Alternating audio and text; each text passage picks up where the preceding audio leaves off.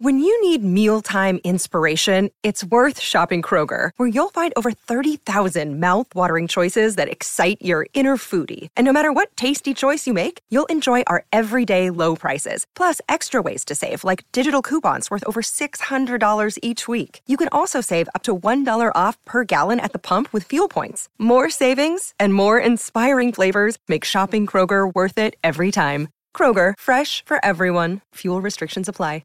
Well, the man that loves his tennis and his footy, we're talking Wimbledon and Novak Djokovic. Can anybody stop him? Let's welcome Brett Phillips. Hi, Brett, how are you? Yeah, David Blighty, good to speak to you guys. Yeah, that is the question, isn't it? He's looking the goods. Obviously, the curfew came into place last night. He was a couple of sets up, 1-2 tiebreakers. Think back to the French Open when he won a few years ago. Anytime he was taken to a tiebreak, Novak Djokovic, he didn't make one unforced error. It's like... it's like you get level pegging at three-quarter time and then he just piles 8 goals on you in the last quarter and just blows you out of the water. You go and sit in your chair and you think, gee, I just went toe-to-toe with one of the greatest for an hour. I was right there and I was crunched in about 3 minutes. And this is what Djokovic does to you. And what's interesting now is, Carlos Alcaraz, he's number one in the world, so he deserves to be spoken about highly and is a real contender to maybe upstage Novak, who knows. But the guy who made a statement over the weekend, the big Italian, Matteo Berrettini, dispensed our very own Alex de Minaur and then crushed Alexander Zverev, former world number 3. But he'd lost his mojo a bit, Berrettini. 38 in the world coming in, only played 17 matches this year, had some injuries. He's back crushing those forehands again, and he made a Wimbledon final 2 years ago. He could beat Alcaraz tonight. That's going to be one of the matches of day 8. Hey, when they talk about professionalism and Djokovic and fitness, he's getting older, but he still covers the court so well. Where is he in the list of players? We hear about Pendlebury and Boak in AFL. Is he right up there? Look, I think this is a thing that will set him apart when it's all said and done, Dave. Federer and Nadal. I don't think I've come across anyone in tennis as meticulous as Djokovic with diet, physical preparation. He's obviously very lean, cut very lean, but he is so fastidious, and we know through the whole COVID period, anything that goes into his body, he triple checks. He's always looking for that 1% edge. He dots the I's, he crosses the T's, and look, if he does stay healthy at 37, 38, these records are going to be blown out the door by some margin. But as we know, the body can just break down, can't it, in an instant, and you can't get back. But Djokovic right now, he's covering the ground like a gazelle. Yeah, and I noticed, Brett, that he won both the tiebreakers 8-6. So it's not a walkover by any means. It's just those 2 extra points that the great ones always seem to find. Bit like Iga Swiatek last night, the world number 1, Blighty. So she's facing 2 match points against her, and she closed her eyes. She has a full-time psychologist on the road with her, Iga, and she wins that mind battle. And she said, okay, well, I'm either out of the tournament or I've got to come up with something pretty special. And the bench should have just allowed that little opening, and she went for broke. She painted the lines, played with the small margins, but can just hit that type of shot, whether it's that cross-court backhand or one up the line.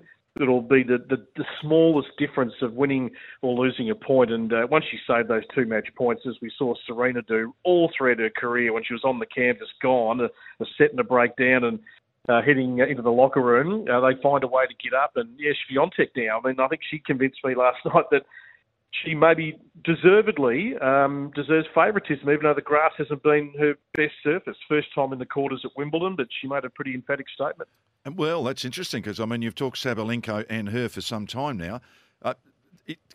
Could it still happen? It still could happen, couldn't it?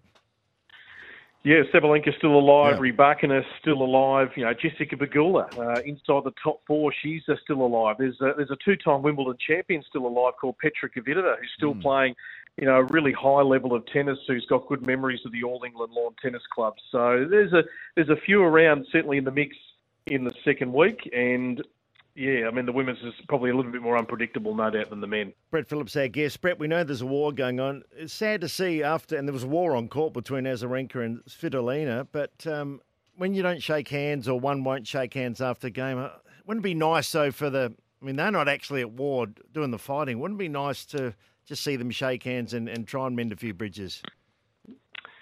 Yeah, look, it's a bit perplexing, really, because these players, I mean, Azarenka's got nothing to do with what her government and country's doing and everything else, but look, that's the decision that Svitolina and the other Ukrainian players made, and all the players know it. They're not going to the net expecting a handshake. Yeah.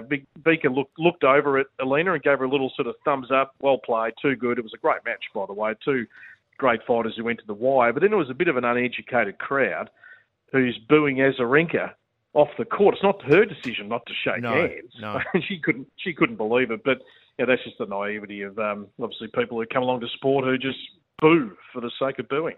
Yeah, why is that happening? That's sort of happening in the AFL. It's happening a lot of places now, isn't it? I can't remember. I mean, Cricket, AFL. If something happened that was against the rules, there was booing. But now it seems to be booing just personality. For booing sake. Yeah. Yeah, no, I agree. It was a bit unfortunate to the end of what was a great match last night. Shame there had to be a loser, but Svitolina's, she's the story of the last two Grand Slams. Having given birth, coming back, quarterfinals at the French, now Wimbledon. To think Australian Open next year, we're going to have Osaka back from giving birth, Angelique Kerber, Caroline Wozniacki's coming back with a wild card to the US Open. So the mums are they're doing okay. And Ash Barty won't, though. She's only breathing. No. Hey, can I just say, I remember talking to you during the Australian Open or talking about it. Remember they started to complain about the tennis balls. Do you remember that? But not a word. The balls go okay here. I haven't heard anyone say anything about the balls. No, it's about the only time of the year we pull out the Schlesinger tennis balls for the grass. No, not really. No, everything's been okay in that area. The courts, the Wimbledon courts, probably as the years have gone on, have played a little slower than maybe a couple of the other grass courts in other parts of Europe. But yeah, you get into the technicalities of the grass there. But generally speaking, I think every player loves playing on that surface. Now, I did watch this for a little bit. Tsitsipas, one of my favourites. I'm sort of half barracking for him in a lighter way because I love the way he plays and goes about it. And I mean, he's still in the hunt, isn't he? He's not a dud, is he? He's not a dud. Oh, no. No, well, he's close. And he plays, you're right, he plays a great game. It's all court. He loves to volley. He's dynamic. He's not sitting back on the baseline. He plays sort of, so many different types of shots. He's got a young American, Chris Eubanks, who saw off the last remaining Aussie, Chris O'Connell, on the weekend. This guy has gone from 120-odd to 40-odd. There's not much meat on the bones, but he was serving thunderbolts on the weekend, so he could take it certainly right up to Tsitsipas. But, yeah, we'd love to see him probably go deep and win one. He's been knocking on the door and got close. But above the shoulders is always the query with Stefanos, see if he can get it done. Brett, is the one-handed backhand almost dead? We know Federer's won it. Wawrinka has won with a one-hander, beautiful backhand. Tsitsipas has got the one-hander, but seems to be the guys control a bit more with the two-hand and the women in particular. Yeah, I think the coaches, there's not many coaches out there, I think, who teach the single-hander. They probably prefer you to go with a bit more safety with the double-hander and just use it as a shot to stay in points and then let your forehand go to work. But instinctively, it just comes to some players, obviously, at a young age, and they stick with it, and it is a delight. Obviously, it's just aesthetically the most beautiful shot to watch in the business. But without sort of going through the whole playing field, you feel like it's getting a little less. Can I just say, David, I know you played a lot more tennis than me, but I was a one-hander backhand. That's probably why I didn't make it to the next level. Yeah, I think it looks good, but I think with Brett, you're right. The safety comes first. You cannot break down Djokovic's backhand. It's the best I've ever seen. He never loses the point. Brilliant. Hey, Brett, thanks for that again. Look, it's shaping up. Hope Alcaraz can get through and Novak. I love Novak. I know a lot of people sort of mistrust or misplace some of his comments, but he's just been outstanding. Clearly now the best in the world. Thanks, Brett. Pleasure, guys.